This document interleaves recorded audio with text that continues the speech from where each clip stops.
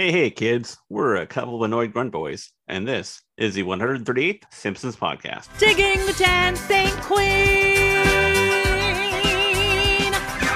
That's right. We're a Simpsons podcast. There's no denying it. It's just the truth. But, we know there are other Simpsons podcasts. They start from seasons 1 and go episode 1, then season 1, episode 2, then season 1, episode 3, and so on and so forth. But we're not going to do that. No, we're going to look at the new episodes. And if we can't do that, well, then we're just going to pick an episode at random using that wheel of random. But we don't need to do that this week. And I keep on saying we, and you're probably like, who are these people? Well, Jerry Seinfeld, I'm an annoyed grunt boy named Steve. And with me, as always, is Homer. Sorry, annoyed grunt boy, Craig. Oh, I thought we got a good get here for once. Yeah, unfortunately, Dan Castellaneta had to cancel on us last minute again. Must be another Aladdin cartoon that he had to star in. Oh, so, hey, in America, are we allowed to say Thanksgiving, or is that word canceled? I think it's okay, but I think you just should take a moment to realize, like, oh, yeah, it's a pretty awful holiday. I don't associate it with what, we were told as kids anymore. Yeah. It's just the day you have to get together with family and you have to eat at 2 in the afternoon for some dumb reason. It's the law. Everyone just smells like farts after you eat. People pretend to watch the football game. I don't know. Yeah. What other tropes? Do you go play the pigskin out in the backyard after the meal? Yeah, because that's what you want to do. You just had 2,000 calories. Let's go play football with Uncle Jimmy. No, instead, what you really want to do is listen to the Simpsons podcast. That's right. I mean, us Simpsons, not ours, but right. At least us Simpsons. That's a good show to watch on I think the problem with Thanksgiving and TV and movies is it's an American holiday. Yes, I know Canada has one, but we don't talk about them. Exactly. So you can't really sell a Thanksgiving movie overseas. That's true. Like, what do you think of like the episode, which we love, Thanksgiving or Horror from The Simpsons? Like when that ships off to like Japan, do they like give a fuck? They must be very confused. Yeah. Like, one, why do we hate turkeys so much? But yeah, I don't know. It's a weird holiday. I don't know. Let's just rename it to like Get Fat Day. That seems like an American holiday. Yeah. Well, that's almost like all the holidays in America, right? It's all centered around food, like 4th of July. And I mean, Valentine's Day is always about going out to a fancy restaurant to eat. Yeah. And then you also give them candy. Yeah. And you're expecting to get laid after if you eat a full meal? No. You don't want those grumblies going on while you're going down there. No. Ew. And Thanksgiving is like the least sexiest holiday too. If its national wardrobe would be sweatpants. Yeah. Well, if you're like going over for Thanksgiving, you have to like kind of dress up. Right, but you're dressing up like with the sweater that your grandma got you for Christmas last year. Yeah. Oh, it has a Yorkshire puppy on it. It's cute. Oh, it's houndstooth. I hate this pattern. Ugh. Then you go over to like your cousin's house and the cousin that's like your age doesn't have a NES. He's got a Genesis. And you're like, oh, really? And your other cousin has a boyfriend and you're like, damn it. But she's also like 4 years older than you, Steve, and you're 8. Yeah. Honestly, I'm making all this up, but this is just like a trope of Thanksgiving. Mm-hmm. Minus the cousin thing that Steve from Kentucky has with his cousin. Is that not a trope? Shelbyville, actually. But you know what gets you through the holidays, especially Thanksgiving, besides listening to this podcast? Steve, you got a drink. That's right. Which brings us to our favorite segment, the Simpsons Beer Corner.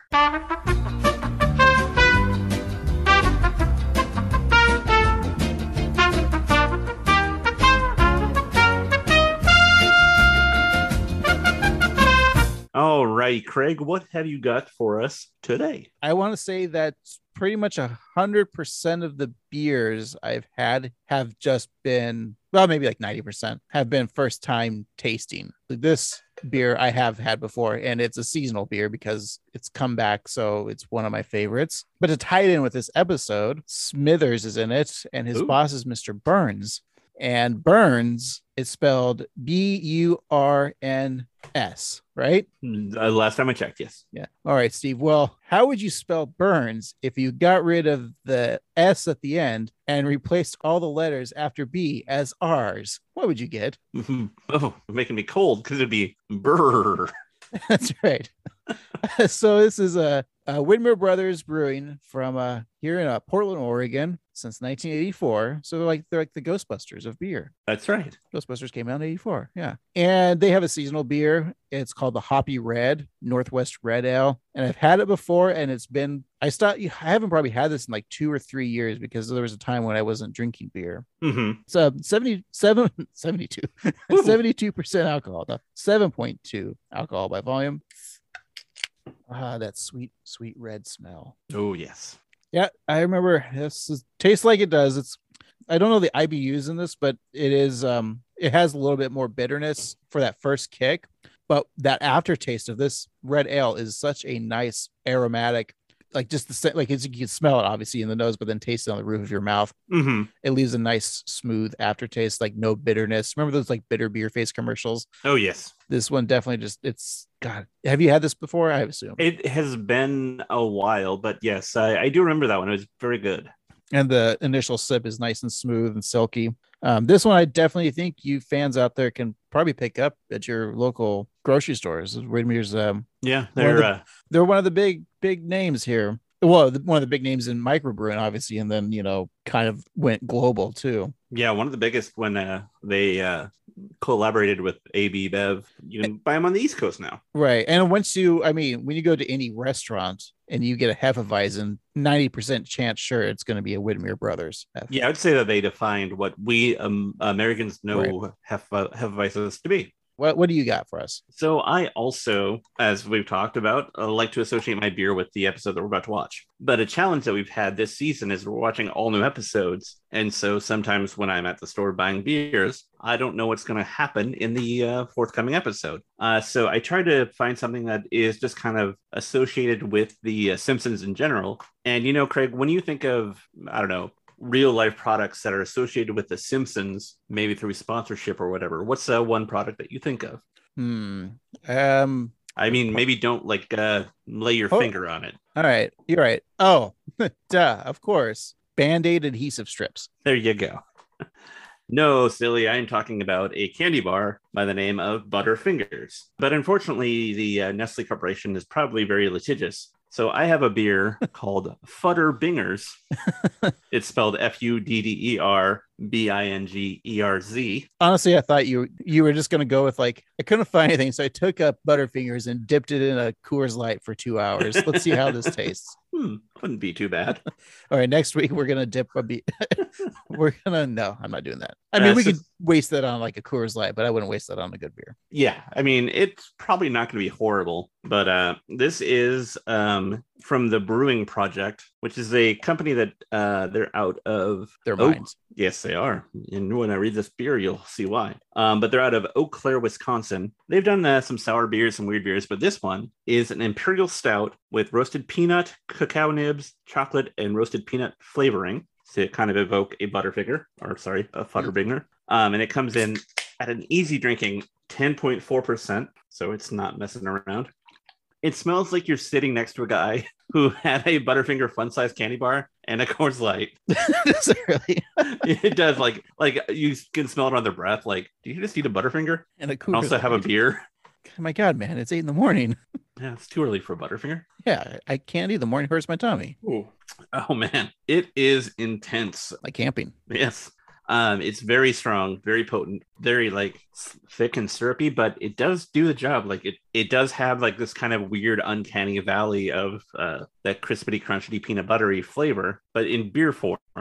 I can see this working. What's the aftertaste? Does it have a Butterfinger aftertaste or more of a beer aftertaste? More of a Butterfinger aftertaste, kind of how Butterfingers don't exactly taste like peanut butter. No, they're Chico sticks with chocolate on it. Right. That's kind of more what I'm getting. I'm getting more the Chico stick rather than, yeah. I don't know that I could drink 2 of these just because it's very intense. But one is great. Exactly. Or an orgy in a circus. Fucking intense. Yeah. So would you then say this is like a dessert beer? Absolutely. Yeah. This is after you've had your dinner beer, your salad beer. Yeah. Salad beer. Your soup beer. It's a whole 7-course meal. I think soup beer is just whiskey, right? Yeah. Well, no, you have to have your cocktail first before right. your the cocktail, and then you have your beer appetizer, then the beer salad. Yeah. Now I just want to try to associate which types of beer would be the meal, the salads, the appetizers. We say a Coors Light or Bud Light. Wouldn't that be the appetizer? Yeah, that's a good opening salvo. Yeah, because it doesn't really fill you up like an appetizer, right? Yeah, it just kind of like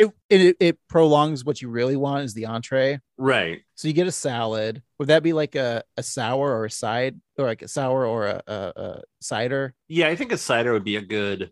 Yeah, Yeah, cider, because it's sometimes you put fruit in salad. So yeah. okay, we'll say the cider's the salad. Just trying to figure out what the main course beer is. But do we stick with beer or do we go with like That's hard true. alcohol? Do we do it? No, I think this all has to be beers. Yeah, I think so. I mean, because the stout to me and a porter is more dessert. Yeah, Do you I think like do like a Scottish ale because it's kind of savory. okay? That could be a good kind of main course meal. Beer. I was gonna say the Hefeweizen would be like the bread on the table. Definitely, yeah. Like I have a red. Where would you put a red ale? A red ale, I think, Is that the soup? That could be the soup, yeah, like a barley soup. Right. Okay. Yeah, yeah. I think we're going with our 7 beer course meal.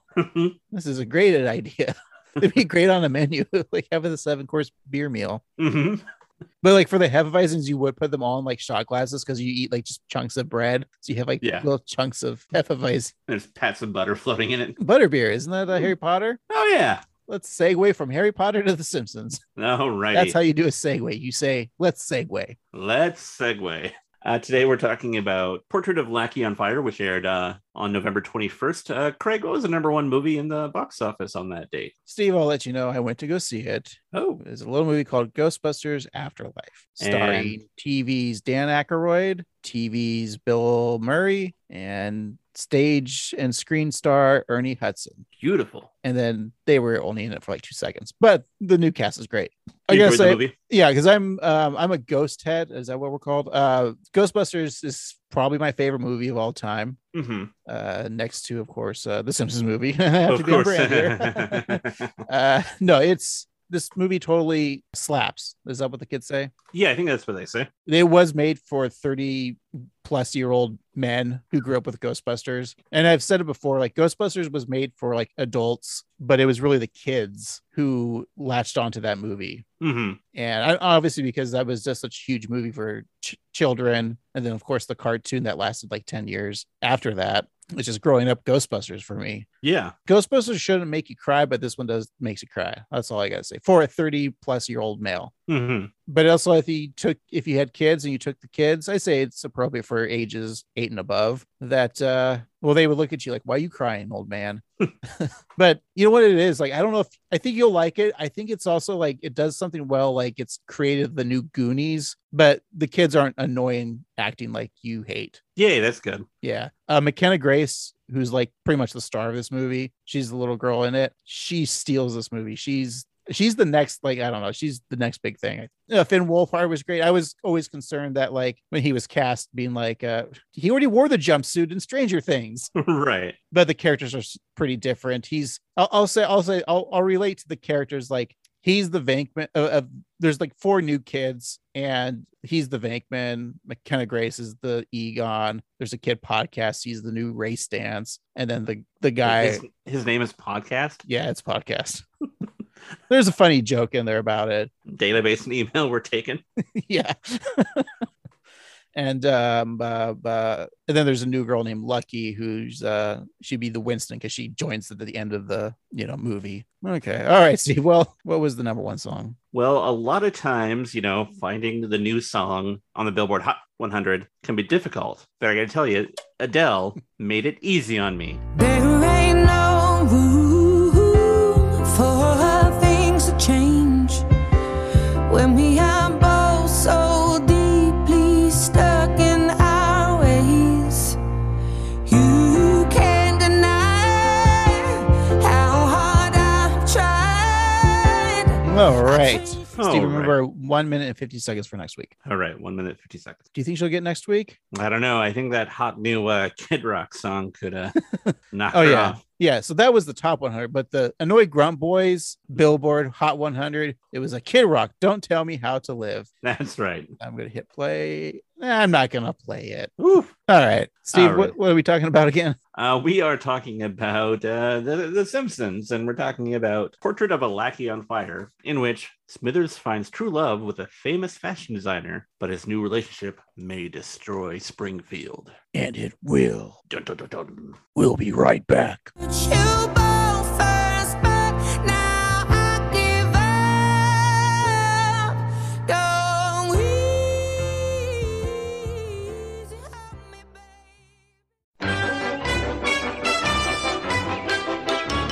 And we're back. Today we're talking about Portrait of a Lackey on Fire. It's the 8th episode of the 33rd season. It originally aired on November 21st, 2021.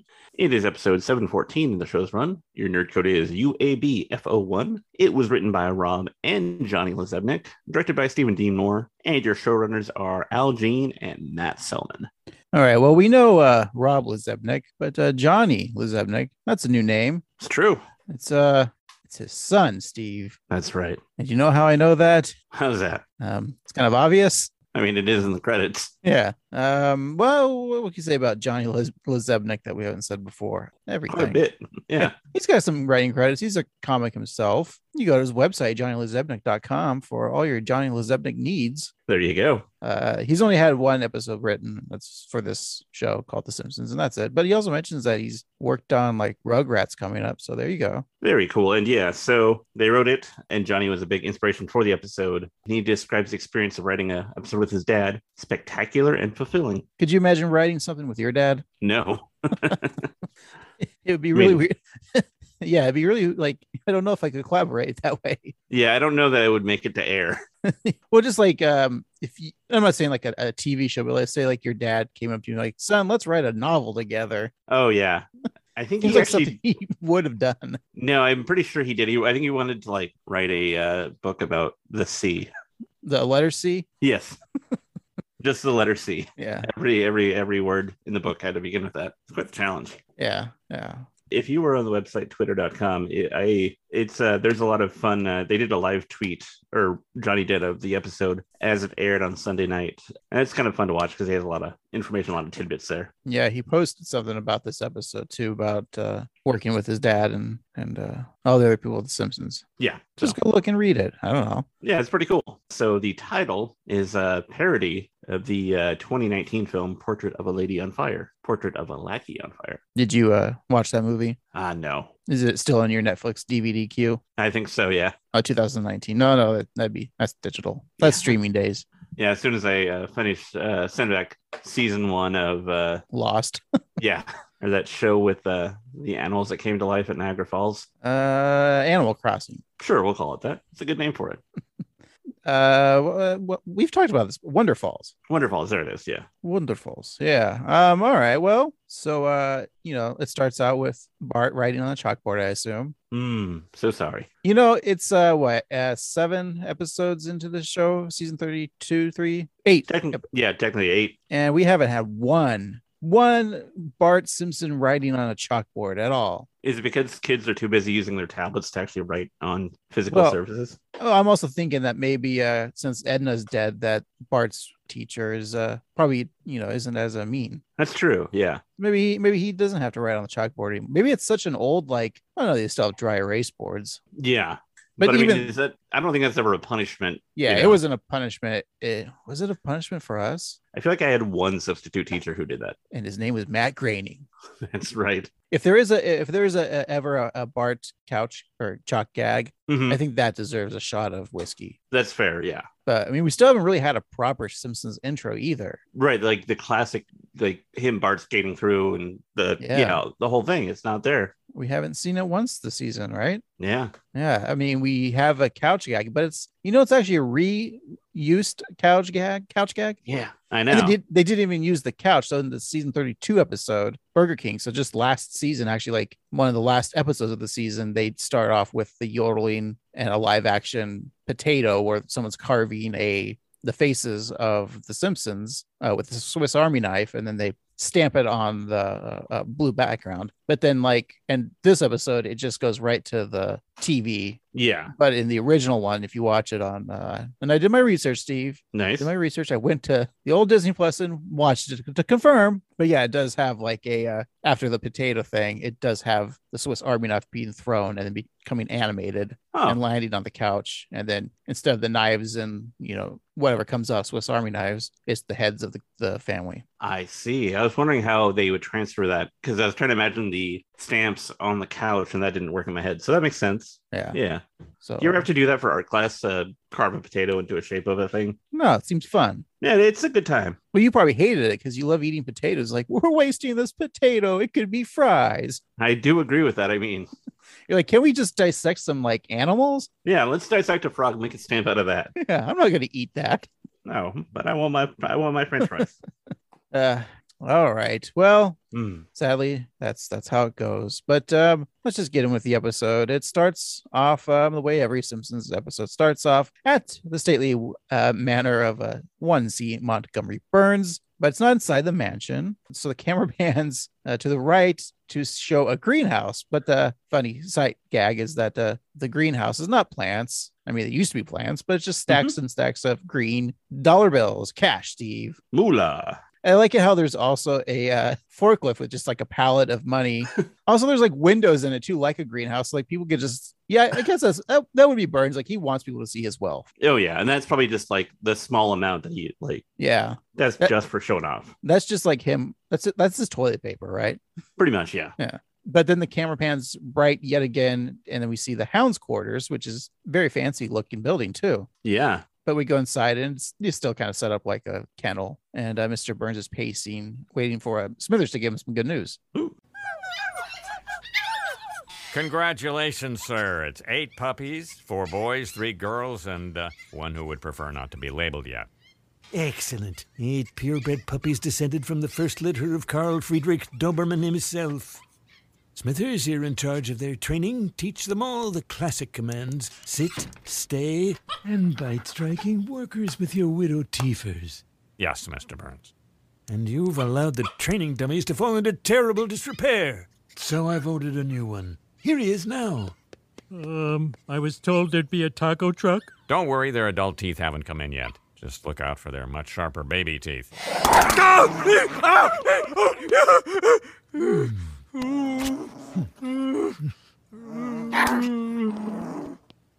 I guess the executive kennel supervisor is all I'll ever be to Mr. Burns. Nothing. Ow! Worst. Ow! They're not being respected. Ow! At work. Ow! I was kind of disappointed that there's no reference to vests or turning the dogs into any sort of clothing, which is fine. I understand why they didn't do it. But this would have been a fun callback. Why wouldn't they let Homer wear protection? God, I feel so bad for him. I know. I feel like he's been a dog training guy before. Yeah, it's a living. It's a living. It's just such a silly opening. I don't know. It is. I don't know. I thought it was fun. I like the image of the Doberman guy who has his mouth agape and is panting like a dog, which kind of implies that he taught that behavior by sleeping with dogs. Who, Smithers? No, I mean, maybe. But the Doberman guy that was on the picture. Oh, yeah. I was trying to think. Yeah, that's what I thought too. I was like, is he fucking those dogs? Because that was is his DNA still in the blood of, I think that's right. Yeah.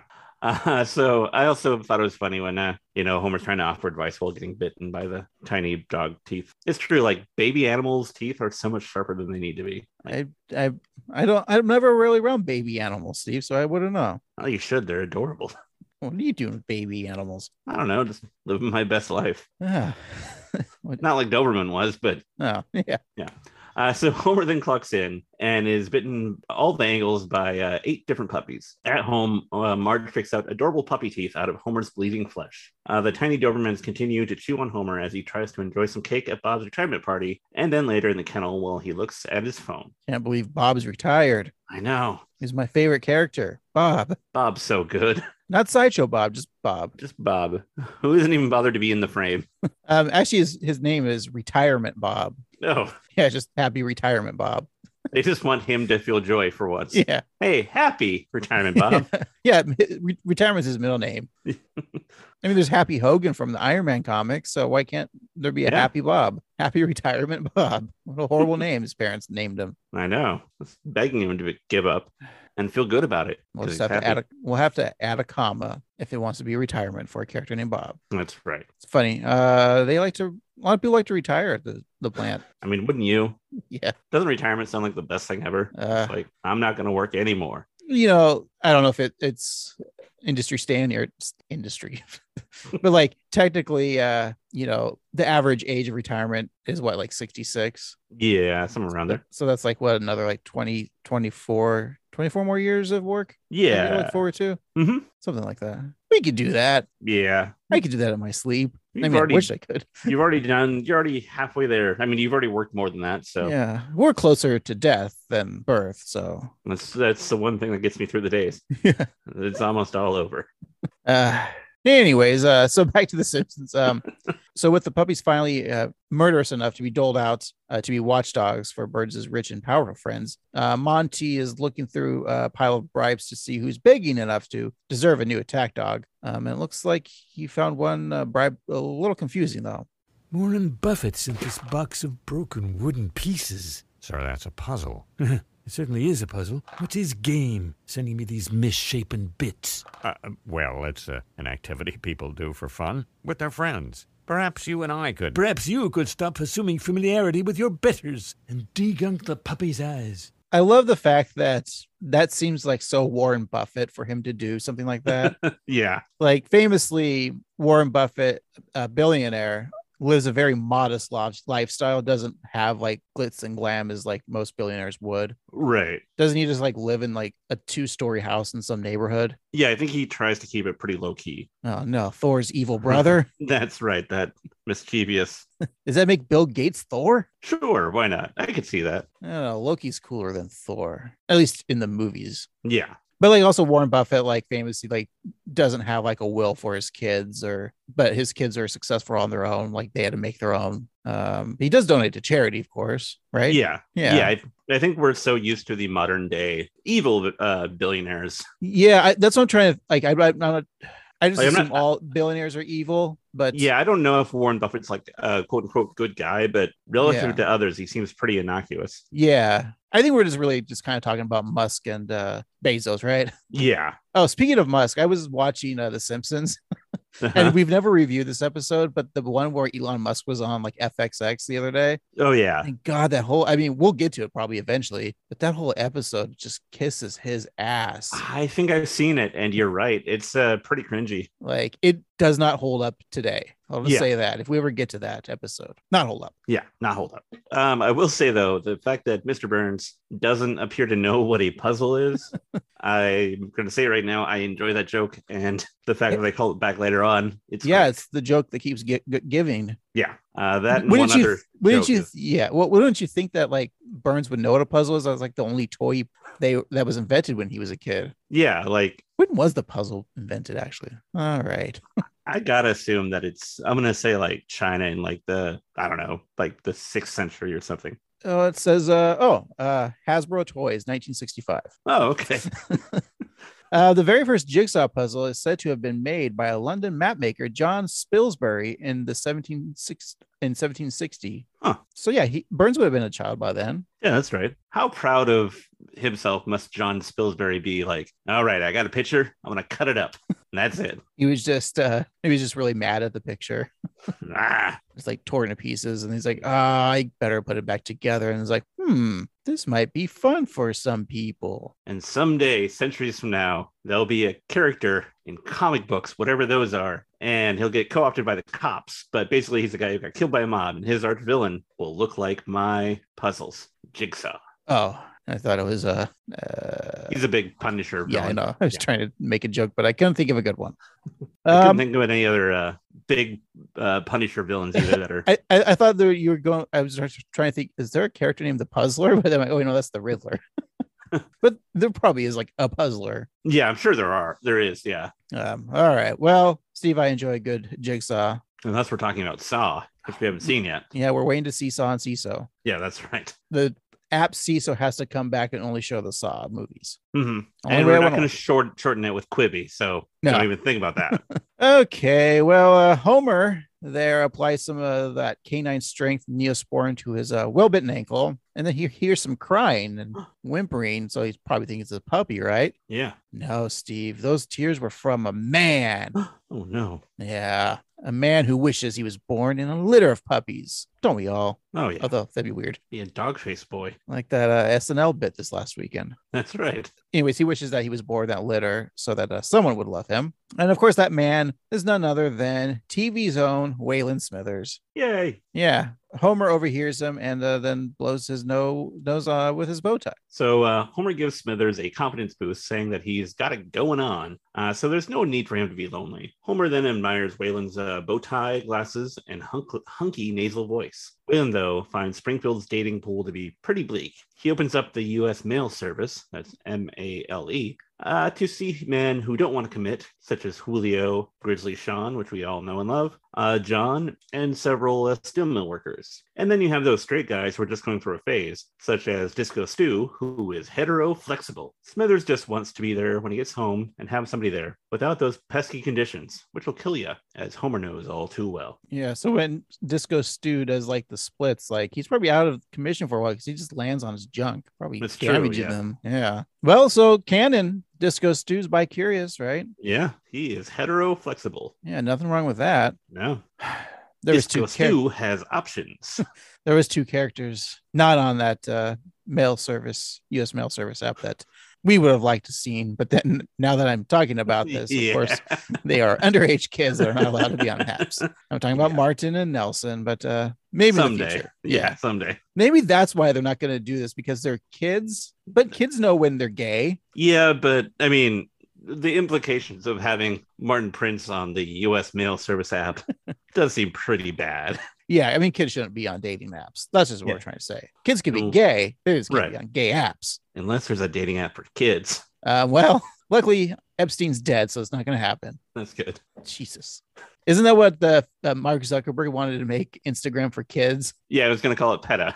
Was that your joke? Yeah. Okay. Yeah, that's pretty good. Thanks. I do like the steel workers callback. That's great. And Mhm. just the idea, or the app called US Mail Service was hilarious to me. I thought that Very was funny, yeah. very, very fun play on words. Homer there then vows to find Smithers a man Marge, which is a really funny word, man Marge. And Marge. And he finds this perfect guy on the dating app, but it's actually just Waylon's profile. And Homer's like, to be fair, it looked like a much younger picture. And it kind of did. Yeah, it did. It But looked a little thinner. I was hoping if it was younger, they should have made him made him black. Yeah. But the shadow from the umbrella makes the skin a little darker. Hmm. But if they would have just had a picture of actual first season Smithers, Yeah, that would have been really funny. and it's like, what about this guy?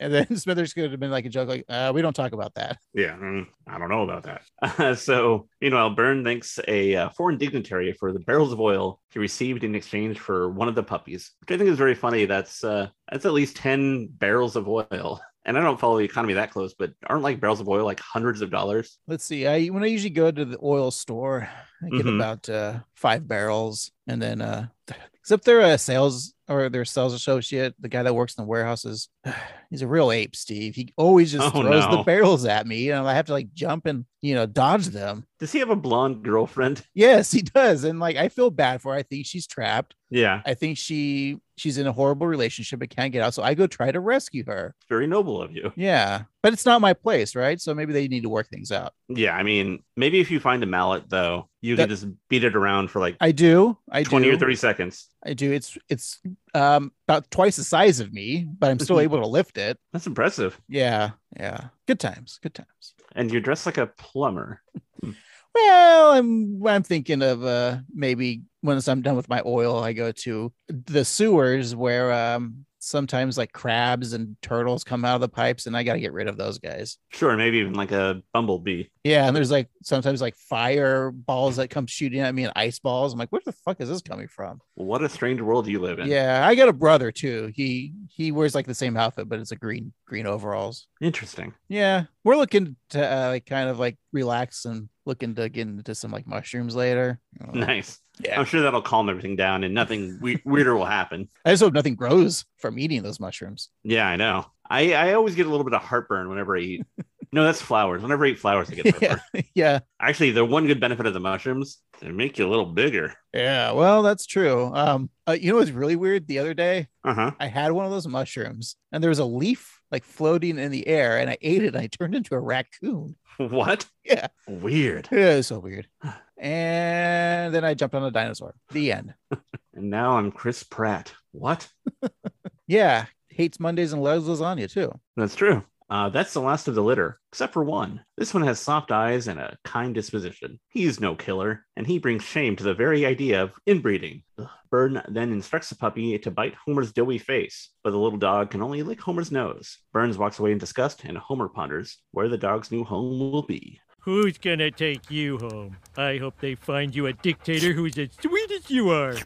Or how about a Fortune 500 fashion designer who's already made a matching suit for the puppy? Good muscle tone, needy, with a slight drooling problem. Reminds me of my last boyfriend. His last girlfriend was a boy? Your last girlfriend was a boy? 你亲我是一点二三元计算. Oh, I'm sorry. I was just... Negotiating the sale of excess kilowatt hours to a Chinese server farm, and you've got a very good deal. I also speak Mandarin. I'm Michael DeGraff, and I flew here from my villa in Milan to claim this puppy. I can offer Burns a priceless impressionist painting. Mr. Burns' collection could use a Manet. Well, I've got a Monet and a guy who can change O's to A's.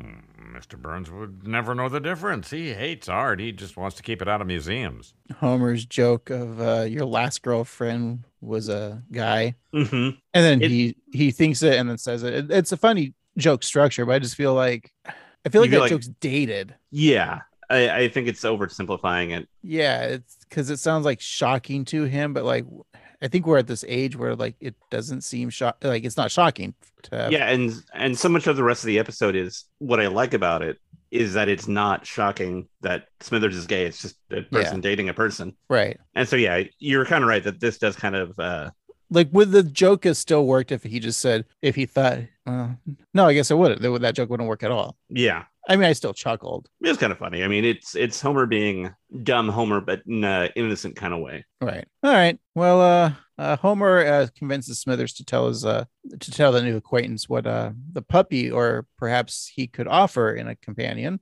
Is Michael DeGraff ready for this unusual Doberman who is a sweet, maybe a little shy, but just wants to give his heart to someone who loves him? So, did you know that the voice of Victor there, or Michael DeGraff, is Victor Garber himself, star of TV's Titanic? That's right. Actually, I mean, he's been in so many things. He was on. I watched. He was on The Flash for a little bit, and then DC's Legends of Tomorrow. He played a Firestorm. Well, half a Firestorm superhero. The Nuclear character. Man. Yeah, because if you remember the Firestorm, it was Ronnie Raymond. I'm talking about the original 70s. Ronnie Raymond, who was like a college kid, merged with his Professor Stein, and they became one entity called the Firestorm, the Nuclear Man. Interesting. Yeah, fun character. What else? What else do we know? Victor Garber was he? He was on Alias. Yeah, he was in Argo. Fuck yourself. He was in Sleepless in Seattle, The First Wives Club. He was also one of the rare, like, well, for me, I thought it was rare of like Schitt's Creek, like guest stars. Like that's a celebrity on a show. Like, oh yeah, that's you true. never really saw.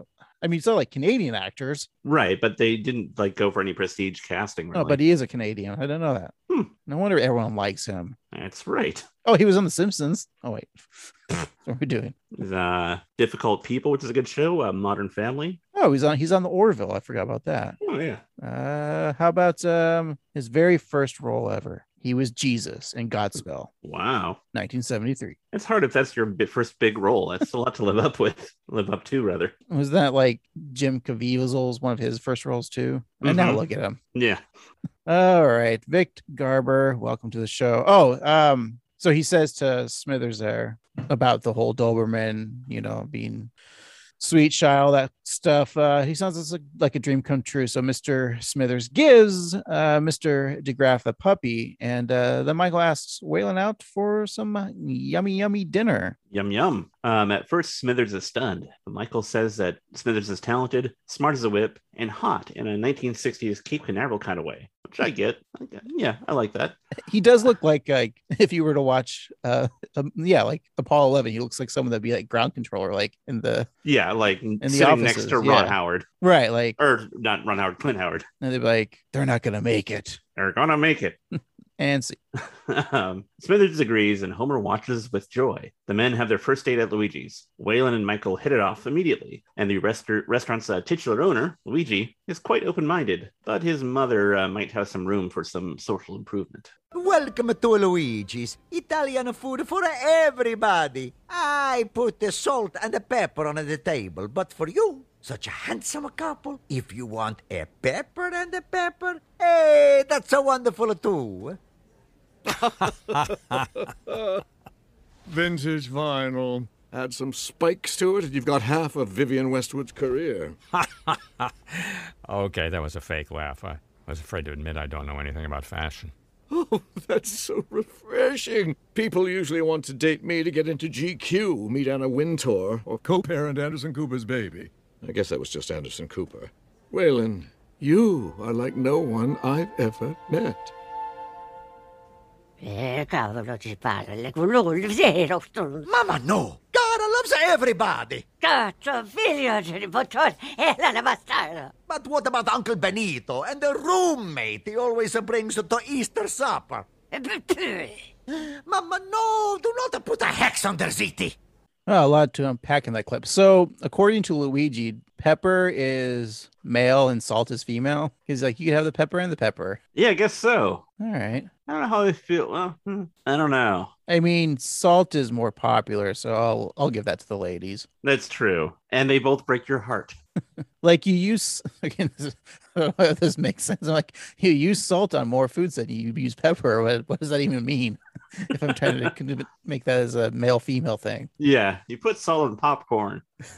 So, but you put pepper on your mac and cheese. That's true. I mean, I put pepper on mac and cheese. It tastes good. Yeah, pepper's great. Wait, but semen is more salty. It's true. And wait a minute. I like salt and pepper chips. Am I bisexual? Well, I like sea salt chips. Oh yeah, yeah. What does that make me? I don't know. And what about sea salt and vinegar? Oh, that's what I meant. I like those ones. Yeah, those are good. I don't know, but it seems like I'm glad Luigi's pretty accepting, but his mom, what's up with that? Yeah, I mean that's something we'll probably never find out, but she seems very passionate about it. Yeah, you speak Italian. Well, what did she say? Just that she doesn't like the gays and hex on the ZD. How dare you hex a ZD? It's funny how, the Simpsons in the past few years have gone to so much trouble to, correct different voicing mistakes or, trying to be more socially aware. And this is a very socially conscious episode, but still the Italians they're just a cartoon character. Oh, you can still make fun of the Irish and the Italians. It's fine. Yeah. Yeah. I mean, I'm not complaining. I think it's funny. White culture or white. Yeah, we don't have culture. Right. We don't have culture. White people are still open game. Yeah. And I'm here for it. Let's go for it. Yeah. I also want to go back to the problematic or just the description of the entire Luigi's and then like the problematic mural that's on the wall. Oh, yeah. Of like the goat man chasing a woman. Just funny. Yeah. It's like Jim Brewer. Ugh. Speaking of problematic. Yeah, I do like those kind of Italian places or those kind of restaurants that are like kind of tacky. Oh yeah, it's childhood memories. Yeah, I mean the whole crappy vinyl, the whole like when he's talking about the petrified Parmesan shaker. I'm like, yep, I know that. Yep, the wine bottle with the wicker around it. That's like so dusty, hasn't been dusted. Yeah, because it's probably a candle holder at this point. Right. But those places are also nice because one, their breadsticks are always really good, and you like order like tortellini or something, and it's like $18, but then you get more pasta than you could ever imagine in your life. But then there is like still like little kids running around being dicks. That's true. Yeah. Yeah. All right. So they continue their date and they're going through the old Springfield Squid Port. They enjoy the moon's glow and the glistening water, and Michael comments that he should spend more time in the flyover states to learn what the country is really like. Smithers corrects him by pointing out that Springfield is more like a fly around country since Blaze tried to avoid the small town due to all the teens with laser pointers. That's funny. That feels like such a thing from like 5 years ago. The laser pointer. Yeah. But I still see Dolph and Kearney doing that all the time. Oh, yeah. So the shining beams of light make for a romantic backdrop for Waylon and Michael. Michael grabs Waylon's hand, and Smithers tells his new beau that it's a shame that he has to leave the next day. Michael has canceled his flight, though, since it would be a lot harder to fall in love with Smithers from Milan. Oh, they share a kiss, and at Moe's across town, Homer shudders. He can feel it. His fix-up is working. Homer is a gay matchmaking god, which if you watch your comments there, it sounds like he's gay and he's a matchmaking god, not a gay matchmaking god. Sadly, there's no matchmaking god for Carl and Lenny. Homer may be a god, but he's no miracle worker, which I think is a funny line. I am a gay god. Yes, you are, Homer. I thought when Homer shuddered, like it was a discussion. I'm like, wait, what's going on here? That's what I thought too. They kissed, and he's like, ugh. I'm like, that's not appropriate. Yeah, you normally don't shudder when you feel something good. Yeah, it should have been like a, huh? It should have been a boing, boing. Well, I know there was a boing for a couple guys there. Hey. The Annoy Grunt boys. We love love. We love boing. I can't do that. Voice. Boing. Boing. Yeah. You're right. When Homer says he may be a god, but not a miracle worker, I thought it was great too. Yeah. So the next day, Marge is preparing lunch for the kids, probably Homer too. And Homer comes downstairs talking on the phone. Hey, Steve, let's listen to that phone call. Ooh, all right. And he posted you on his Instagram? Cute caption. Gay couple emoji? I'm excited. What was that? Oh, just guy stuff. Smithers was updating me on his boyfriend. Boyfriend? Yeah, no big deal. I kind of fixed Smithers up with a dude I know. Now they're going steady. No big deal. Wait, I just have one question. Can I ask you 1,000 questions? Sorry, Marge. Late for work. Tell me everything. They've been dating for 6 weeks or so. You probably don't even know him. He's some fashion designer guy. Michael DeGraff. What? Smithers is dating Michael DeGraff? The judge on seasons 10 through 15 of America's Got Fabric? He has my favorite catchphrase. Now that is awful gorgeous. Oh my god, honey, you got catchphrased. And he's even more famous for his savage zings. I don't know. It's a little Sex in the City. If there were no sex and the city was Milwaukee. They dress so bad in Milwaukee. I assume. Now, Marge in this whole run is great. Yeah. This is such like a great modern woman, I assume. Like just like obsessed with like these fashion shows. I mean, we might know some ladies that like those kind of shows. For sure. And just getting so obsessed with, taking their opinions and making them your own. He's like a real Tim Gunn type of guy. Yeah. Also, in that voice or in that clip too, we had the person who said you got catchphrase. That's Christian Siriano, who was a contestant and winner on season 4 of Project Runway. Good job for them. That's right. Who would our equivalent be if like our significant other like hooked up a couple and like Marge obviously is famous, like she loves that. Like what besides like Matt Groening or something like that? Like it'd be like I'm saying for like the male perspective, it'd be like Guy Fieri. Like Guy Fieri? I want to go hang out with Guy Fieri. Because like I'm trying to equivalent like other like reality like the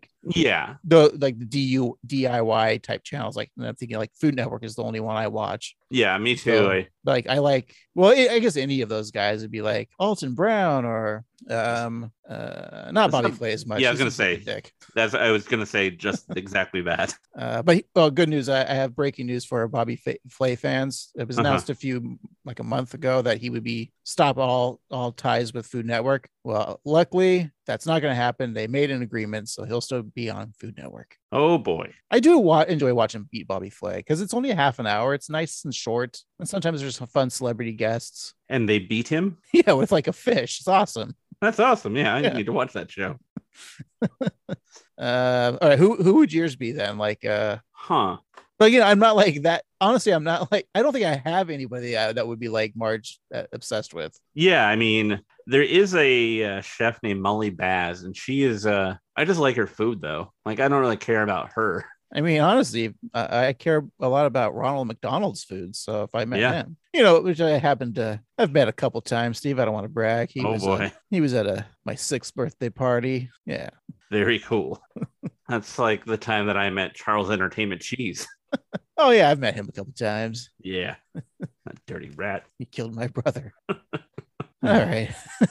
So Homer goes from the family sedan to the station wagon, trying to avoid Marge. But Marge hops on the hood, demanding to meet Michael DeGraff. Homer agrees, and once Michael and Smithers are Michael and Smithers are back from the trip, Marge loves the romantic idea of being whisked off by a billionaire and is eager to know where they went. Homer tells Marge that they are too young for Provincetown and too monogamous for Fire Island, and we all know how Waylon gets at Palm Springs. Well, I don't. Everyone, yeah. Well, neither does Marge, because you guys know nothing, just like Jon Snow and that darn three-eyed raven. I didn't put my soundboard up. I was trying to hit the cricket button. We could always add that in post. I'm sure the audience will do it for us. Yeah, they've already turned it off by now. I don't know what much of Provincetown. Is it very too young for... I think it's kind of where older gay couples go to kind of retire. Yeah, and slow down. I know that Fire Island's like a big party island. Provincetown actually seems like a nice place to live. It's on the northern tip of Cape Cod. Oh yeah, that sounds like some like nice Martha Stewart type shit where you're just like, you wear a nice sweater every day over your shoulders. Yeah, and it's kind of cold but kind of nice to walk on the beach with like a polo shirt and khakis, and then like socks that go up to you're wearing khaki shorts, but the socks go up to like almost your knee. Yeah, with very white tennis shoes that don't get dirty for some reason. It's weird. You're always outside. Maybe they just have like 365 pairs of white shoes. Wow, that's impressive. Yeah. They throw them in the incinerator after they're done wearing one pair. I'll say maybe that's why they came out of the closet. Need to make room for all their shoes. Yeah. I was just trying to make a reference to later when all the things are burning. Oh, yeah. Yeah.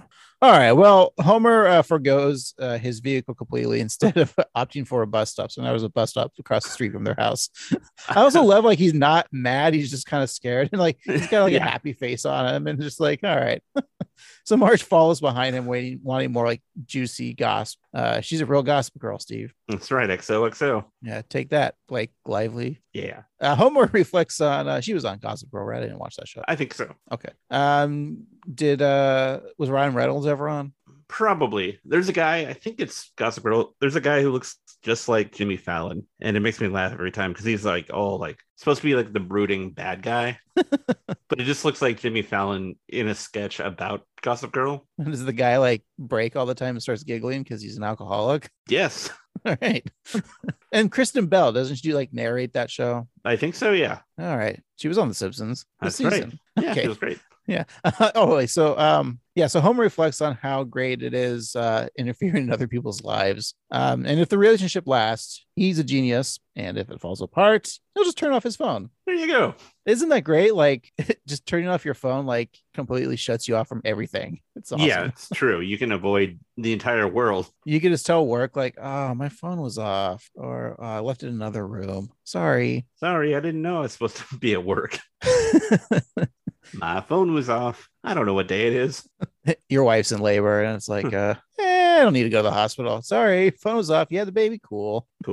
Hope it's a baby and it's alive. Yeah, but more than like what, an adult? Yeah, or Benjamin Button. I never watched that movie. Did he come out like a fully grown adult? I assume that's how it ends. Yeah. Or wait, no. No, it ends with him climbing into Kate Blanchett's womb, right? Yeah, yeah. We haven't seen it, but that we determined that's how the movie ends. That's right. Yeah, yeah. Because he just reverts back to sperm and then gets her pregnant again to start the cycle over, right? Is he his own dad then? Yeah, I think so. Okay. I'm assuming this is how the movie works. I again never saw it. Yeah, truly is a curious case. Yeah. We have to watch this movie now. Is this going to be a special episode? Yeah.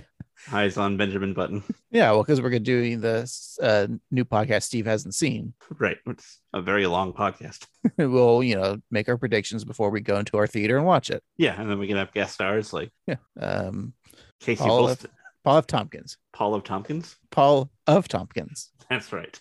Yeah. So we then see Michael and Waylon on the trip, and it has everything. A beautiful resort, a turquoise ocean, even Christine Baranski singing Dancing Queen.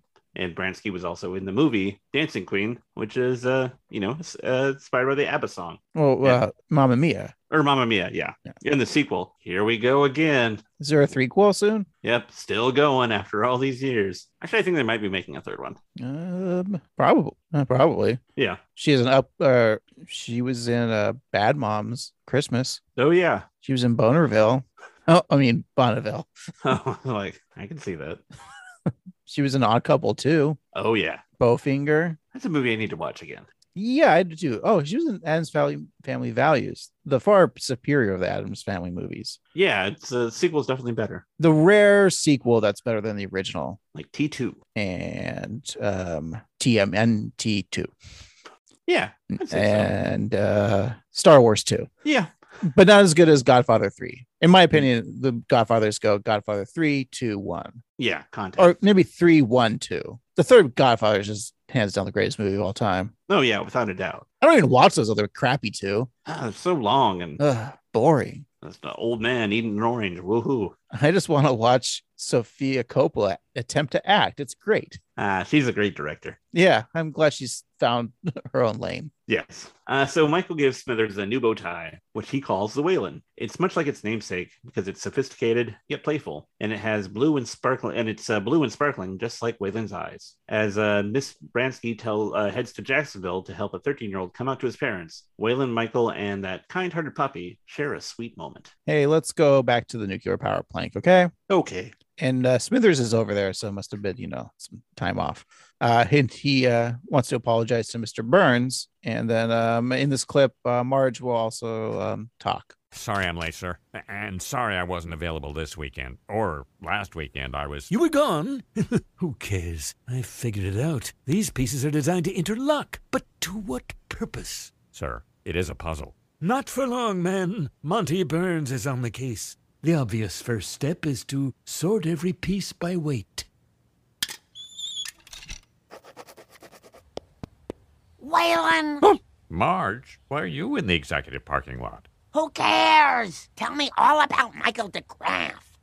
Well, Michael's kind of perfect. Attentive, treats me like an equal, has never trapdoored an entire Girl Scout troop because they were out of Thin Mints. I mean, it's nice to finally be in love with someone good. I'm dying to meet him. What if we threw you to a party? A party? That's what people do when they finally have something worth celebrating. Let's do it. Yes! This makes me part of your couple origin story. I'm in. Yeah, Steve, you've never thrown a party. I've never had anything to celebrate. I mean, all right. Well, why would you? Everything's horrible. Always. Yeah, it was really weird. Your wedding reception was just at the library and said, go read a book, guys. Yep. I was like, shh. And then the Simpsons episode ended? Yep. So, thanks, Gracie. I mean, would you be that surprised if at my wedding I played an episode of The Simpsons? I mean, it wouldn't be that weird. Well, we tried to, but they didn't have a TV in the restaurant. I know. And I said, what restaurant would Steve go to where they didn't have a TV? Yeah, that sounds like me. I also love in the clip, Burns isn't upset because he's still doing the puzzle. So I love this puzzle gag that's throughout the episode. It's so good. And just that stupid, it's a puzzle. Well, not for long. Like he's aware of the word puzzle, but not that he knows that activity is called a puzzle, which makes it all the more fun. So good guy there. Yeah.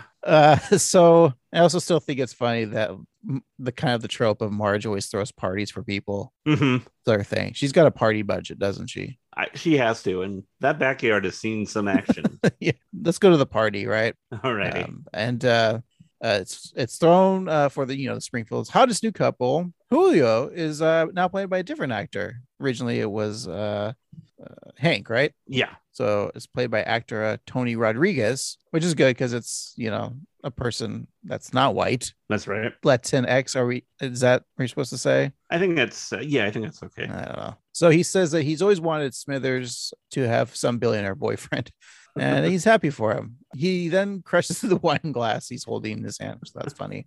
And then the ladies of town are more interested in Mr. DeGraff's quick wit there. Excuse me, Mr. DeGraff, we love your wicked zingers on the show. Could you? My pleasure. Wow, it was so kind of Estelle Getty to donate her wardrobe for your production of The Crucible. Oh. Hello, and welcome to Grey Gardens. At least those ladies had a look. You have a don't look. Do you like my top? Yes, I love the shoulder pads. Is something I would have said in the 90s, but not about that. Do you like my top? Yes, he seems very nice. All right, that's the joke of the night. It's really good. So when Lenny asks about his top, he's thinking his shirt, but DeGraff's looking over his shoulder and sees Carl, thinking that they're a couple. Yeah. I know what a top and a bottom is, but some of our listeners might not know. Explain a top and a bottom. Well, I mean, there are different degrees, but I think a top usually is the one more to impale. I don't want to use it. Like the one more to That's so romantic. Impale me. The top is more likely to Insert. be the one insert, and the bottom tends to receive. Pitcher catcher. Yes, pitcher catcher. But there's also power bottoms and soft tops and a whole range of Trump Pence. Exactly. All right. Power bottom. Yeah. So Smithers wonders if it's wrong to be envied, but regardless, he's loving it. He then asks Marge when she knew that Homer was the one. That one great love of her life. Marge smartly explains that once Homer got her pregnant, she just knew she was with somebody who she could have kids with, which I think is a very funny joke. It's a very funny joke. So she implying that she doesn't love him. Right. She's only with him because she got knocked up. Yeah. Yep. And so the backyard party there continues. Michael DeGraff walks up to Lisa and compliments her about her zigzag hemp dress. And Lisa thanks Michael, but explains that she doesn't find fashion to be important. Why would she? She's Lisa. Michael wants to offer some alterations. Lisa feels that's probably a waste of her time. And she clarifies that wearing the same thing every day is a choice, so she could free up her mind of more important things rather than worrying about being on trend. Michael just starts cutting up of her dress, and you don't see what's going on, but she continues to talk. And she's like, Lisa says that Ruth Ginsburg, wouldn't care because she just put a doily on, and she's just, that society is so obsessed with appearance. But before she could finish her final thought, Michael shows Lisa how he improved their dress by cutting up the tablecloth and then her dress and making a little bow or sash or whatever it is. But Lisa loves it because she feels she's taller and more competent. She wants to go ask for a raise, even though she doesn't have a job. That's the power of fashion right there. Yeah. So Lisa's dress was actually designed by the aforementioned Christian Siriano. Oh, okay. Yeah. So, I mean, he actually designed that dress that they drew. So Michael and Waylon call for a toast, and Michael makes a big announcement. A toast to our hosts. And to Marge's hair, which is avant-gorgeous. Oh. And I want you to be the first to hear. I've decided to manufacture my new retail line right here in Springfield, in the factory that used to make fidget spinners. Spinners? And if anyone needs a job, there are applications right next to the best coleslaw I've ever had. Oh. Mama, everyone is happy. Why are you so against this love? Why? I hate because I hate myself. I love the women. No, Mama, you are beautiful. You love the women, and I love the you. I had a pillow of Vagina Lollobrigida that I used to... Sta facendo venire voglia di scopare. Okay, Mama. Well, another major Simpsons character has come out of the closet, Steve. That's right. Luigi's mom. Likes to fuck a pillow. Talking all about it. And to Luigi her getting son. freaked out. I love how Marge's hair, like anytime DeGraff compliments Marge, her hair just goes limp. Yeah, she just swoons. They didn't need to have earlier on Marge go from one car to another car to the bus stop, and they didn't need to have all of this depth of character for Luigi's mom, but they did it, and I appreciate that. Yeah, Marge. I love Marge in this episode. Yeah. All right. Well, the Simpsons drive by the MDGX is the modern new factory of Michael DeGraff. Lisa wants to look inside, and Bart wonders if Homer knows anyone that works there. Homer tells the kids that they hired the desperate saps who have been unemployed forever. So, of course, Homer finds all of his friends there. That's right. So Barney takes Homer, Bart, and Lisa on a tour. Their first stop is capturing the latest trend, glitter on sunglasses. Kirk Van Houten places a pair of sunglasses on a dummy's head, applies glue to the eyewear, and then presses a button on a machine to release the glitter. Kirk is then covered in glitter, even coughing up some of that stripper dust. Lisa wonders what happens to the toxic stuff that occurs, but Barney explains that it gets off glittered through the chimney. a flock of geese then fly through that glitter cloud and land on the street, rolling down the street in a ball of glitter and feathers. Really quite horrific. But also very beautiful. It is very beautiful. I got to say that all the pollution in this episode is very lovely. You know what? I'm pro pollution now. That's right. If you can make it look good, who cares? That's the point of this episode, right? Yeah. Just make it look good. Fashion above everything else. Mm-hmm. Next on the tour, they visit good old Gil, who's mixing the vats containing liquid pleather, a goat hair relaxant, and the current one he's working on is acid wash. Hey, look at me. I'm a working stiff. Very stiff. These chemicals are giving me a condition my doctor calls living rigor mortis. Yeah! No wonder fast fashion is so inexpensive. This place is terrible for the environment, and it's a sweatshop. No, sweetie, it's a sweatpants shop. Which are made with Lycra, which leaches into the sea. Our oceans are now 10% spandex. Well, then they'll fit the earth more snugly. Dad, how can Michael allow this? I thought gay people were supposed to be better than us. You mean our boss? He knows. No, Michael's the perfect guy for Smithers. I picked him out. I fixed him up.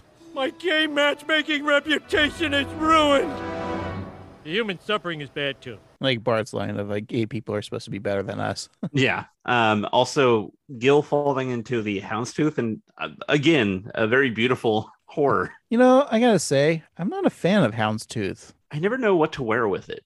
I've never owned it, but I'm like, what's the purpose of houndstooth? I mean, I could see it maybe on a jacket, but like a overcoat. But like for a sports coat, it's weird because do you wear like houndstooth pants or do you wear a solid color? Then it looks a little weird. I don't know. Yeah. But I'm also saying like, I don't see houndstooth. Like it's such like a dated pattern, isn't it? It is. It doesn't even look like a dog's tooth. No. I'm banning houndstooth from this podcast forever. Forever? Sure. I was going to say just like maybe just a couple weeks, and then that houndstooth suit I'm going to get you for Christmas. So it's going to be real nice. All right, I'll wait. Alrighty. There's also a clip in there, or a poster that shows kind of Michael in kind of the 50s propaganda posters saying environmental complaints are not avant gorgeous, which I thought was fun. Speaking of fun, our third act finds Homer nursing a beer at Moe's, wondering how he'll tell Smithers that the love of his life is running a sweatshop or a sweatpants shop. Moe offers a little advice. Hey, look, you tried to play God. And now, like God, you get to stand back and laugh at all the losers suffering. Losers. Oh, who knew gay relationships could be complicated? I like that Moe line, playing God, and then you get to watch the suckers. Oh, good old Moe. Just then, a tired and weary employees of the MDGX shuffle into the bar. They're complaining of a rough day at the plant. Yet another guy has lost his arm at the spaghetti strap slicer. And Barney says he doesn't feel so good after spending some time at the tie-dye chamber. And then he coughs up a tie-dye design right into a napkin. That all may be awful, but Homer has to go and break a man's heart. Oh, so sad. Homer pays a visit to Waylon Smithers, who has hung up photos of himself and Michael in various stages of their young relationship, which include a lot of photos of Luigi, actually. It's like their only date then, or something. Yeah, exactly. Smithers is so happy to see Homer because he showed him that love is real and that there's a man at the end of the rainbow. Homer reluctantly shows Smithers that Michael's factory is doing to Lake Springfield. It's gone plaid. And I don't know if this is a reference to something that, like, when Homer said it's gone plaid, it felt like it was a reference to something, but I don't know what it was. I thought it was a reference to Spaceballs. Oh, okay. Remember when they go ludicrous speed? Mm-hmm. And they go, they've gone to plaid. There it is. Thank you. I knew it sounded familiar. Good call, Craig. Mel Brooks, former guest of The Simpsons. No, it's like, is there a week off that I missed where he's a guest on the podcast? Yeah, you weren't there. So Mel and I did an episode we did the 2000th episode of The Simpsons. So we did this little bit, the 2000 Simpsons Old Man. Uh-huh. Yeah, it's not as funny as people say. Yeah, that sounds about right. It's kind of dated. Yeah. But that was comedy then, guys. We've come a long way, baby. Smithers is in disbelief. Michael must have an explanation. He's a good man. Waylon just needs some advice from someone who understands the ethical challenge that faces business leaders today. Smithers, I've made amazing progress. By giving this enigma my undivided attention, I've proven conclusively these pieces form a secret image. I can't believe I'm asking you this, but I have a question about my love life. Indeed. Tell me about the lucky lady. Man. Oh, what's her Is. name? Michael. Michelle. Such a lovely name. And what does she He. do? Well, that's just it, sir. He's the CEO of a major company. He's wonderful to me, but I'm worried he might ruthlessly care about nothing but profit. Ooh, don't tell me. Is it Cheryl Sandberg? No, it's Michael DeGraff. Michael DeGraff? Smithers, you fool. Marry that man right now. What? So you have to pretend to be gay. Who cares? He's a billionaire. Come, you must see. Mr. Burns is still in denial. Or he's just naive. That was kind of a fun run, I think. Yeah, I know that we talked earlier about Homer being a little aloof about homosexuality, but I feel like it's on brand for Burns to do that. Yeah, you're right. It felt more on brand for Burns. And and he's like, what's her name? Michael. Michelle. No, but then when he found out that it was Michael DeGraff, he's like, yo, you should have married that guy. He's rich. Rich. Smithers loves rich dudes. He's got a type. Yep. Oh, someone brings that up later. Oh, yeah. Anyway, so Monty then shows a dump truck adding to a flaming pile of last month's jeans, and this denim fire is all part of DeGraff's devious secret. Fast fashion is far more toxic than nuclear power because, as Burns says, nuclear energy provides warmth and light, while the fast fashion simply just offers a product no one needs in a constant stream of brand new skinny jeans and B crop tops. And then Burns just grabs Blinky from a pond and just unzips his stomach that's attached to him, and out fall Michael DeGraff's bling, which represents his evil genius. But Burns may have made the three-eyed fish, but DeGraff destroyed it. And Burns recommends that Smithers hang on to his man. That's right. I do like how just Burns just grabs Blinky. And even refers him to him as Blinky. I like that. I like that scene. Yeah, it's a very good point, though, that like Smithers was able to create this monstrosity, but it took fast fashion to kill it. You mean Burns, not Smithers? Oh, yeah. So Smithers clearly conflicted, goes out for a drive. A smokestack explodes, leaving a downpour of cheaply produced clothing and a rainbow smog. Smithers thought that a Chernobyl in Springfield would have been caused by his horrible boss, not his perfect boyfriend. We see that the stock image is reminiscent of the HBO miniseries Chernobyl, as loungewear clogs a helicopter's engine, causing at least 2 deaths. Smithers then confronts his boyfriend. Michael, your factory is literally a toxic workplace. Don't worry, sweetie. I've got an amazing crisis management company. They're the ones who squelched the story that Peloton seats are made from dolphin faces. If I'm making clothes for Tommy Target and Wendy Walmart, they have to be cheap, because in fast fashion, whoever cuts the most corners wins. I can't believe I fell in love with a monster. Really? Seems to me that you have a pretty consistent type. Exquisite. Is that acid? No, molten sports bra. Waylon, you deserve Milan. Paris, at the very least, a town with a Chipotle. I love that you care about what's right, but for once, do what's right for you. Come away with me and be adored. You know what? I want to live in a town without a Chipotle. Yeah. Although I never go to Chipotle, so it doesn't really affect me at all. Yeah, my take is that Chipotle is really overrated. I am assuming it's like, I never went when it first like kind of popped up in this area, but it was probably like maybe the quality was better when it first like showed up here, right? Yeah, and I think the novelty of it, because it was like a build your own burrito bowl, basically. Yeah. But it just always tastes like too much rice, like kind of overcooked meat, and then, paying extra for guacamole. The whole guacamole. Hey, Steve, did you ever watch the Chernobyl miniseries? No, it seemed really depressing. I heard it was depressing. I'm not going to watch it. No, I mean, I know that happened. I know it was awful, but... Yeah, it was a real thing. I don't want to watch a real thing. Yeah, I don't know. It just kind of bummed me out. I'm sure it was beautiful, but I don't know. I don't know if it was beautiful. Wasn't it all like muted colors, just like, and like gross looking? Yeah, you're right. It's like this whole parody. Yeah. Right. Just a lot of horrible, like, bleakness. So Smithers has to admit being adored would be nice change. He then pours a glass of wine for himself and Michael, and then Waylon toasts to seeing the best in his partner and ignoring everything else. But before they can drink, their puppy happily runs up to Michael, causing him to spill the red wine all over himself. He calls the dog an idiot and explains that his pants are made of cashmere and shredded Picassos.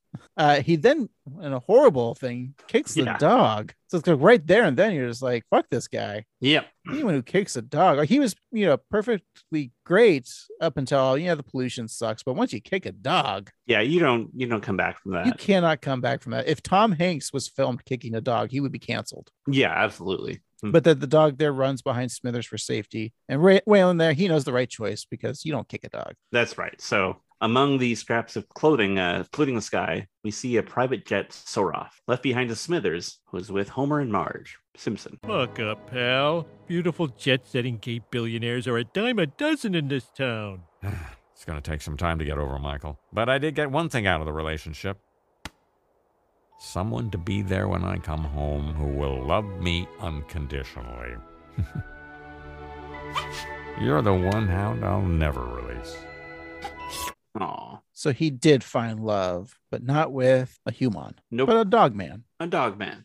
So, the dog there gives him a little kiss there. And then Waylon puts a bow tie on him too. That's fun. Yeah, that's cute. And then it goes into a zoom in on the app US mail service, and he's being popular. There's so many hearts there. Yeah, all the guys want to fuck him. Yeah. Or at least get to know him. Maybe it's just Disco Stew just keeps hitting the hearts. Disco Stew is persistent. Yeah. So that's the episode. And credits pop up, it says executive producers, Matt Groening, Brooks, and Algie and that. But wait, it's in white font, Steve. What's that mean? That means there's a little more to come. The last piece. You will reveal your secrets to me. Good Lord, all this time it was a hot air balloon. Yes, sir. Just like the picture on the box. There was a picture. Well, that could have saved me months. Oh, well, now I can get back to crushing unions, fouling the air, and garbaging the Pacific. Sir, before you do that, maybe you'd like to try another puzzle? This one's a little harder. It's 100 pieces, and 2 of the unicorns look pretty similar. Clear my calendar, lock the door, turn up the Wagner. I love how the original puzzle looks like it's only a 25 piece kids puzzle, right. But the new one that Waylon's given Smithers, the unicorn one, is fun. Yeah, and it's still only 100 pieces. I know, those are pretty easy to put together. Yeah, I like that it also distracts Burns from creating atrocities. Yeah, his enthusiasm's great. He's got a hobby now. Yeah. So happy for Burns. I know we're supposed to be happy for Waylon, but Burns, he needs happiness too, and he found it in the form of puzzles. That's right. Should we all need happiness. I'm sorry, I didn't get the first part of that word. I said we all need happiness. All right, Steve, I need to take a break. Me too. Let's do that, and then we'll come back and we'll finish our conversation about A Portrait of a Lackey on Fire. We'll be right back.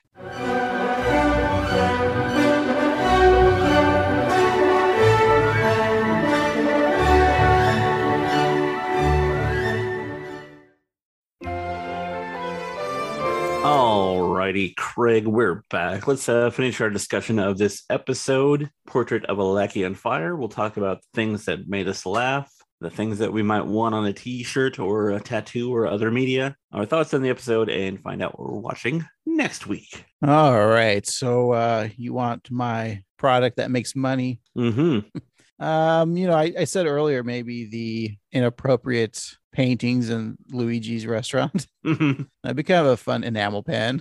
That would be kind of fun, yeah. I want the balloon puzzle so I can finish it before Burns, right? Yeah, just show it off to him. But I gotta say, we are talking a lot about enamel pens more than tattoos or t-shirts. We haven't really talked about tattoos in a long time. That's true. But I gotta say, the brilliant logo and wordplay of the dating app, instead of making a Tinder joke, they just called it the US mail service. Yeah. That logo, I think that's great. That could be an enamel pen. That's a good point too, because I think that nowadays the common joke for apps, especially dating apps, is just take a word and remove a letter, like they did on Ted Lasso, right? And other shows. So they went for a more original joke there. I like that. What do you want to get branded, Steve? I think I might go from the beginning and get a tattoo of potatoes. Yeah. The potato, but the sculpt, the stamps themselves as a tattoo. I'm gonna have to say you're not allowed to, because it's from a previous episode. Oh wow! I'm making rules now. Wow, I didn't know we were gonna be so strict with this. Yeah, I'm Bill Maher over here making new rules. Oh, go jerk off into a silk napkin handkerchief. um, that's what Bill Maher does. Yeah, I guess. Supposedly. Allegedly. But yeah, you're right. I guess I won't do that. Let's see here. I do like all of the horrible, like all of the design of the pollution that we talked about is really pretty looking. So I kind of like the idea of a tattoo of Gil covered in houndstooth, like a new supervillain. Gil the Houndstooth Man. Right. In the 70s, there was a Spider-Man villain called the Spot, and he just had spots all over his body, and he could go through himself. And that was kind of his whole deal. And so I just want that, but houndstooth for Gil. All right. Yeah. We'll make it an action figure. Yay, action figure. Well, you probably just take the Gil action figure and dip it in houndstooth paint. Like exactly. Perfectly. Just need to find myself some houndstooth paint. Probably at the Houndstooth store, Steve, down the street from you. Yes. Next to the Bluetooth store. You got Bluetooth, you got houndstooth. Yeah. Ain't that the tooth? Okay, that's dumb.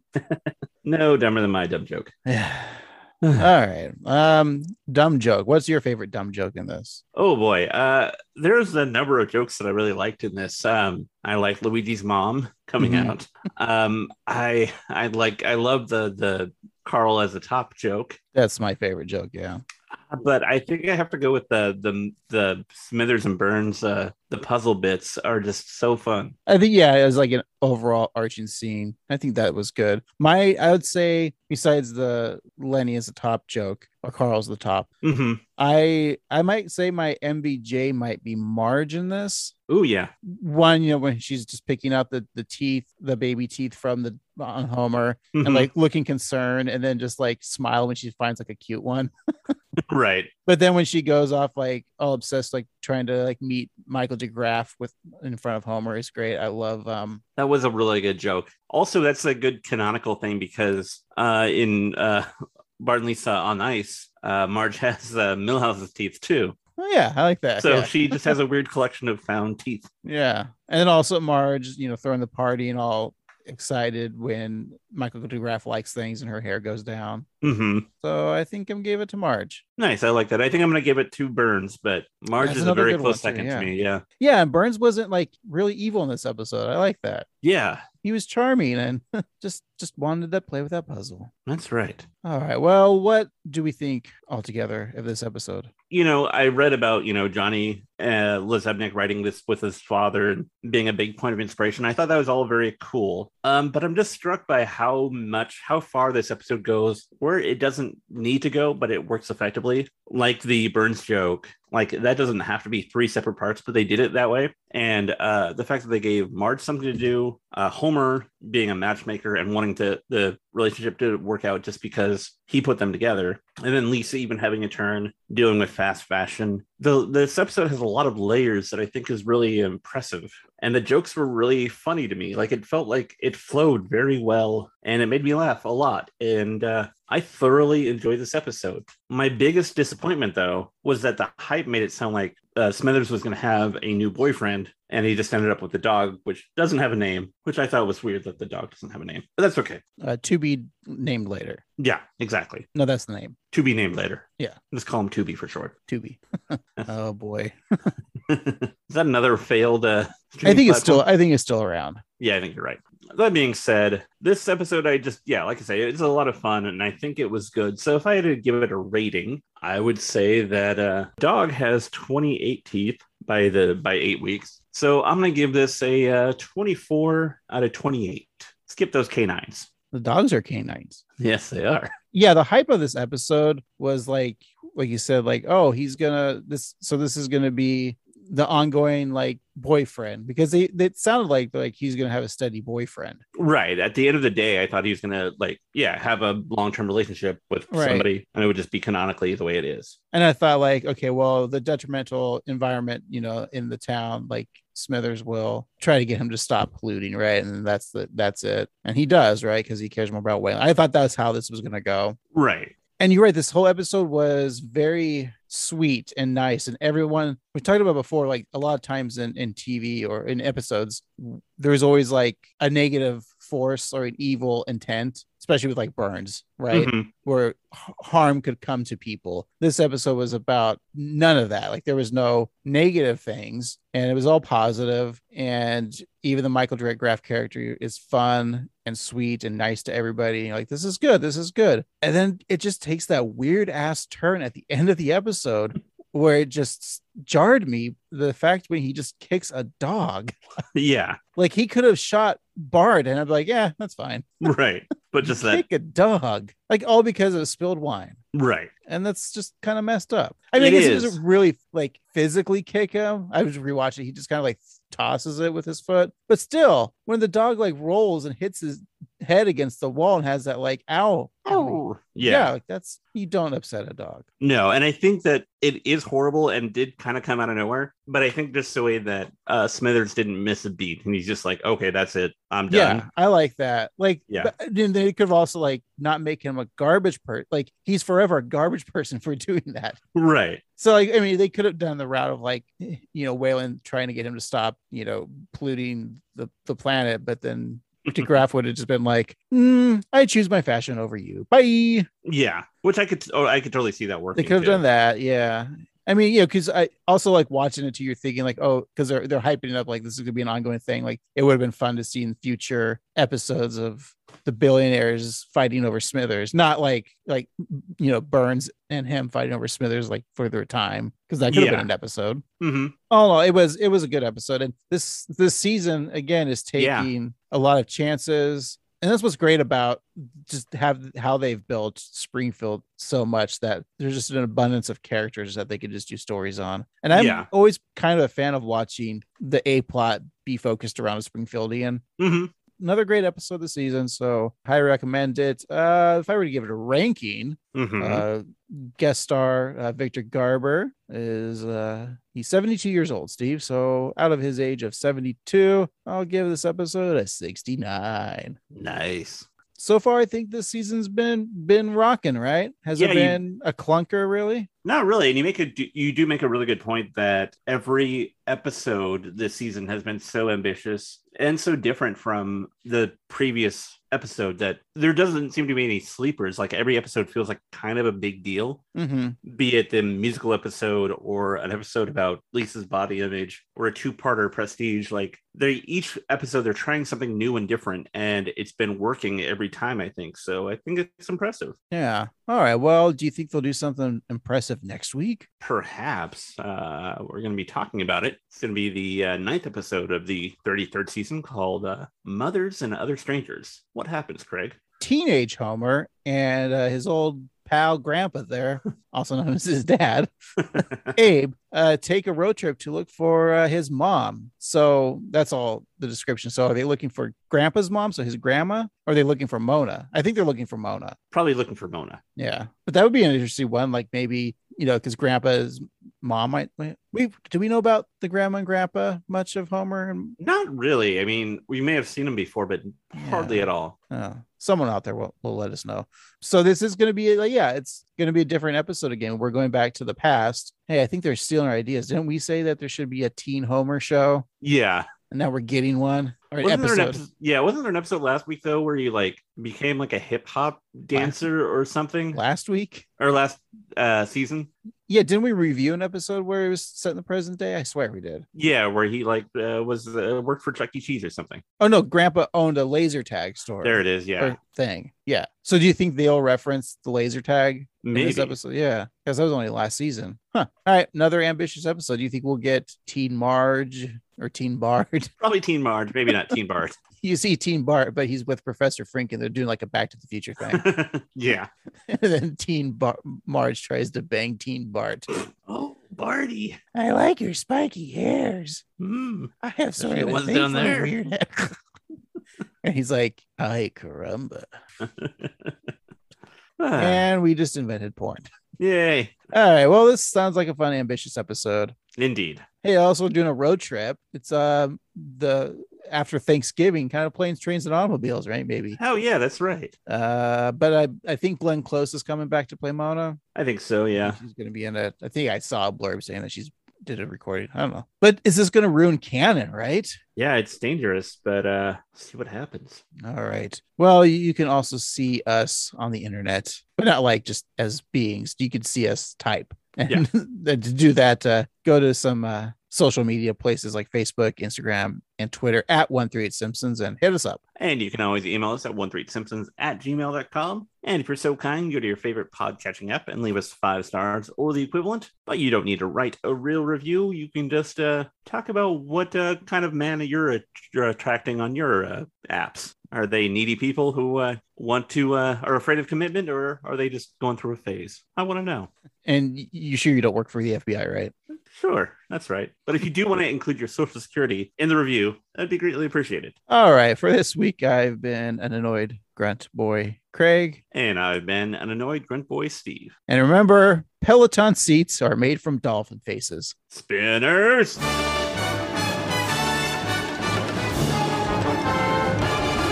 I am a gay matchmaking god.